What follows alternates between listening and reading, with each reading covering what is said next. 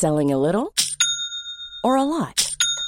Shopify helps you do your thing however you cha-ching. Shopify is the global commerce platform that helps you sell at every stage of your business. From the launch your online shop stage to the first real-life store stage, all the way to the did we just hit a million orders stage. Shopify is there to help you grow. Shopify helps you turn browsers into buyers with the internet's best converting checkout. 36% better on average compared to other leading commerce platforms. Because businesses that grow, grow with Shopify. Get a $1 per month trial period at shopify.com/work. Shopify.com/work. Hey, I'm Ryan Reynolds. Recently, I asked Mint Mobile's legal team if big wireless companies are allowed to raise prices due to inflation. They said yes. And then when I asked if raising prices technically violates those onerous two-year contracts, they said, "What the f*** are you talking about, you insane Hollywood ass?" So to recap, we're cutting the price of Mint Unlimited from $30 a month to just $15 a month. Give it a try at mintmobile.com/switch. $45 up front for 3 months plus taxes and fees. Promo rate for new customers for limited time. Unlimited more than 40 gigabytes per month. Slows full terms at mintmobile.com. A Nintendo hacker who got caught last year gets linked to another Switch hack. For January 5th, 2024, this is Let's Play Daily Gaming News. Hey, what's going on? My name's Nate Bender, and welcome to Let's Play, a daily gaming news podcast where we run down everything you need to know from the gaming world in just about 5 minutes. Coming up, a 13-year-old has become the first human being to beat an almost 35-year-old video game. Star Citizen continues to feed their whales, and we'll check out the week that was in video game news with the Friday replay. The former website administrator for the hacking group Team Executor, Gary Bowser, is in the news again this week. To refresh your memory, Gary Bowser was arrested in connection with selling modded Nintendo Switch hardware and software. Bowser unfortunately had the book thrown at him, facing a year in jail and paying Nintendo to the tune of $10 million. Bowser was released last April and told the press that he'd be paying 20 to 30% of his income to Nintendo for the rest of his life. Well, Bowser is in the news again for potentially being involved in another hack-selling website. YouTuber Modern Vintage Gamer has accused Bowser of being involved with the MiG Switch device website. The MiG Switch device is a game cartridge that has an SD card slot on it, not dissimilar to a micro SD card converter. This device allows people to front-load Switch ROMs without having to hack or bypass the Switch's firmware.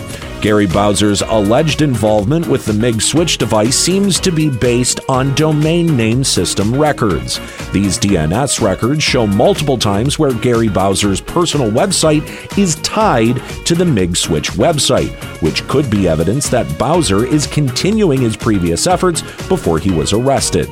However, Bowser has come out to deny involvement with the MiG Switch, claiming on social media and on Discord that he was a victim of a DNS poisoning attack and that he's being targeted by, quote, bad actors who are seeking some sort of ransom. Overall, that's all we have on this developing story so far. However, I don't really believe it's enough to actually accuse Bowser of returning to his hacking career. Over the last decade, the competitive Tetris scene has been heating up. The original final level in Tetris was thought to be level 29 when the speed of the Tetrominos start falling too quickly to accurately place. However, Tetris professional Cheese developed a technique called rolling, which allows players to button mash to get up to 30 more button presses a second if done correctly. Rolling allowed professionals to overcome the level 29 speed difficulty and push the limits of what humans can actually achieve with the original Tetris. Well, one 13-year-old Tetris player who goes by Blue Scuddy has become the first human being to technically beat Tetris. Starting at level 155, there are several glitches that can trigger the Tetris kill screen. However, if you avoid these glitches, someone could theoretically take Tetris to level 255. Blue Scuddy missed the first opportunity at level 155 to hit the glitch, but on level 157, he was able to become the first human being to beat Tetris. Congratulations to Blue Scuddy, who showed commendable skill and dedication to achieve this feat. And I hope this kid continues to test the limits of what humans can do with the 34-year-old Tetris. Star Citizen, the 12-year-old crowdfunding experiment that's amassed $644 million, has released a new bundle called the Legatus 2953 package. It contains every ship ever made by Cloud Imperium Games, which is now up to 175 different ships. You also get the, quote, noble title of Legatus Navium, whatever that means.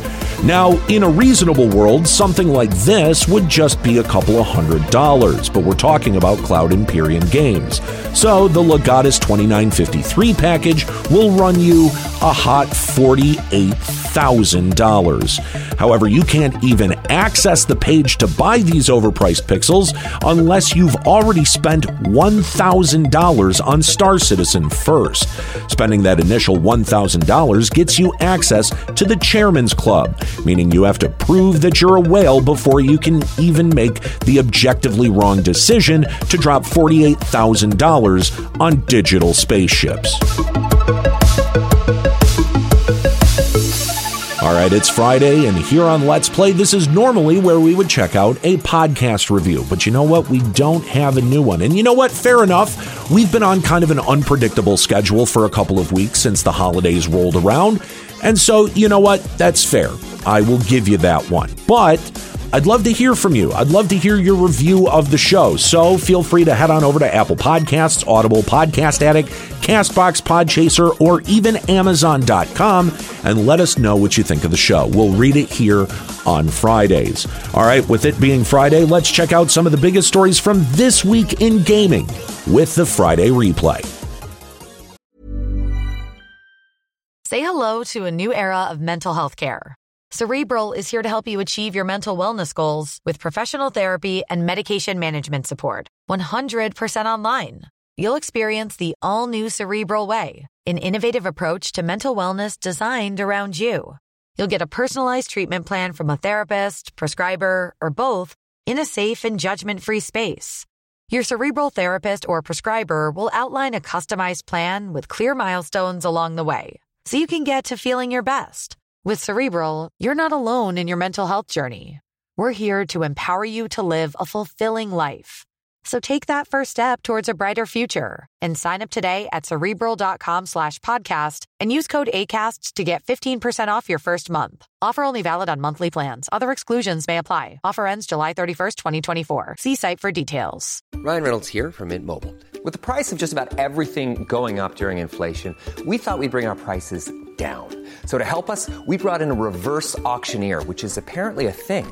Mint Mobile Unlimited Premium Wireless. How to get 30, 30, how to get 30, how to get 20, 20, 20, how to get 20, 20, how to get 15, 15, 15, 15, just $15 a month? Sold! Give it a try at mintmobile.com/switch. $45 up front for 3 months plus taxes and fees. Promo rate for new customers for limited time. Unlimited more than 40 gigabytes per month. Slows full terms at mintmobile.com.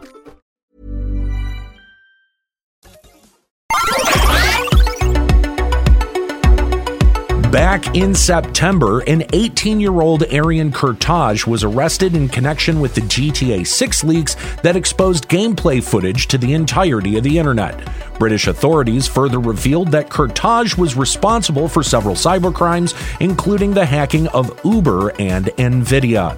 This resulted in over $10 million in damages to both companies. While being held for those crimes and during the court proceedings, it was revealed that Kurtaj hacked into Rockstar systems using hotel Wi-Fi and an Amazon Fire Stick. To me, this is the most remarkable part of the story, not just because Kurtaj was clever enough to be able to hack into Rockstar using so little, but listen, I own Fire Sticks. They're not exactly the swiftest hardware on the planet. It was also revealed that Kurtaj was unfit to stand trial due to his acute autism. However, the jury trial would proceed to determine if Kurtaj was responsible for the cybercrimes, but were not allowed to determine criminal intent. Now this brings us to last week when the jury found that Kurtaj was responsible, and due to his behavior while in custody combined with his lack of remorse, Kurtaj was sentenced to life in a high-security mental facility. Overall, while it's quite impressive that an 18-year-old kid was able to hack a multi-billion-dollar game developer with just an Amazon Fire Stick, I find it incredibly unsettling that someone can essentially be incarcerated for life for hacking, even if they have no remorse. Ask yourself, does that punishment actually fit the crime? Sony Interactive Entertainment was fined $15 million on Tuesday by French antitrust regulations due to Sony implementing an anti-counterfeiting measure into the PlayStation 4's system updates. After a system update, all unlicensed PS4 controllers were disconnected from their respective consoles. While French regulators don't dispute how Sony combats actual counterfeiting, French regulators have found that Sony was using this as a smokescreen to pick and choose authorized third-party controller manufacturers. This is further compounded by Sony's opaque licensing policy for third-party peripherals for their consoles. Due to the nature of opaque licensing policies, the actual hoops third-party manufacturers have to jump through are not clear, meaning Sony was using the opaque nature of this policy to pick and choose who was an authorized third-party manufacturer and who was not, which is literally market manipulation and could have caused the foreclosure of Sony's direct competition in the controller market. This is a pretty big deal, and good on the French government for holding Sony to account for their monopolistic practices. However, I don't think the fine is nearly large enough to really prevent Sony from implementing these policies and practices again. $15 million is a slap on the wrist for a company that generated $85 billion in revenue and $5.6 billion in profits last year.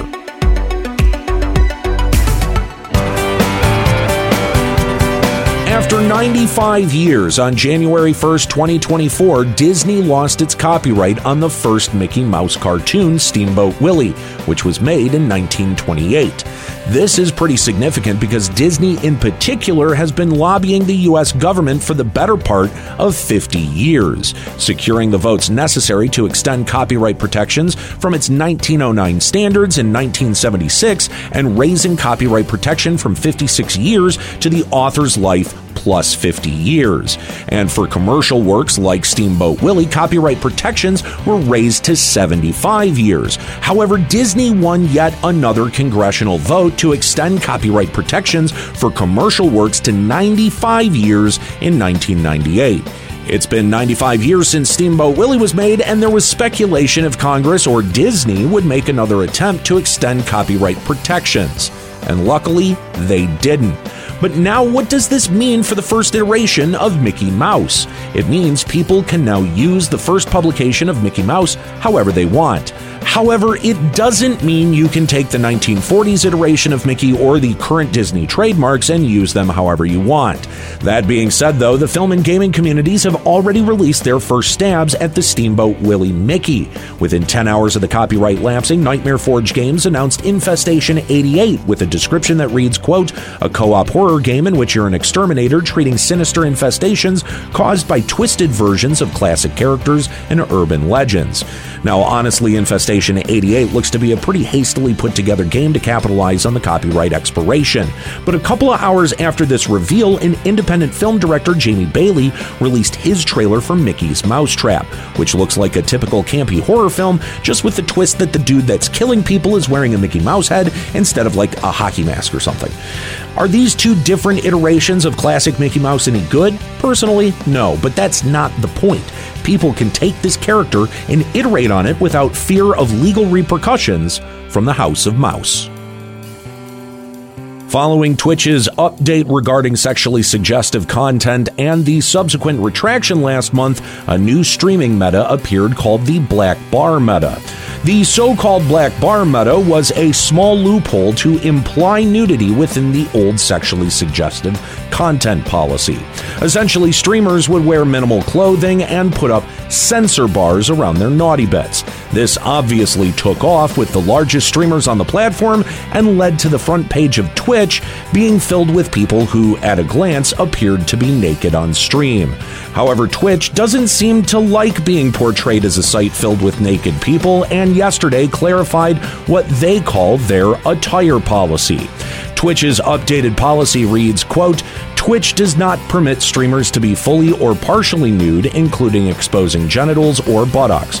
Nor does Twitch permit streamers to imply or suggest that they are fully or partially nude, including but not limited to covering breasts or genitals with objects or censor bars. Twitch further specifies for those who present as women that you must make it clear that you are indeed wearing clothing. At the end of the day, this sudden policy change follows the same cycle as the last. Streamers push the limits of a new policy to find the acceptable and, more importantly, the profitable line. Then reactionaries morally grandstand, get on their high horse, and screech about what about the children. And finally, Twitch either reverts the change or adds specifics to the existing policy to try and quiet the reactionaries. However, this cycle can only go on so far without Twitch making a final decision on if they are going to continue to cater to children on the platform or finally bite the bullet and branch off into adult-oriented content that's pretty heavily moderated. Either way, though, Twitch cannot continue to be in this constant state of limbo regarding sexually suggestive content on the platform. All right, that's it for today's episode of Let's Play. Make sure you subscribe so you can come back on Monday for even more video game news. Follow us on TikTok at Let's Play Gaming News and leave us a podcast review on Apple Podcasts, Audible, Podcast Addict, CastBox, Podchaser, and Amazon. Story selection and writing by Aaron Pillen. You can follow him on Blue Sky at LloydFFXI. You can follow me on Twitter at Nate Benderama and catch me streaming on Twitch at twitch.tv/Limit Break Radio. My name's Nate Bender. Keep listening.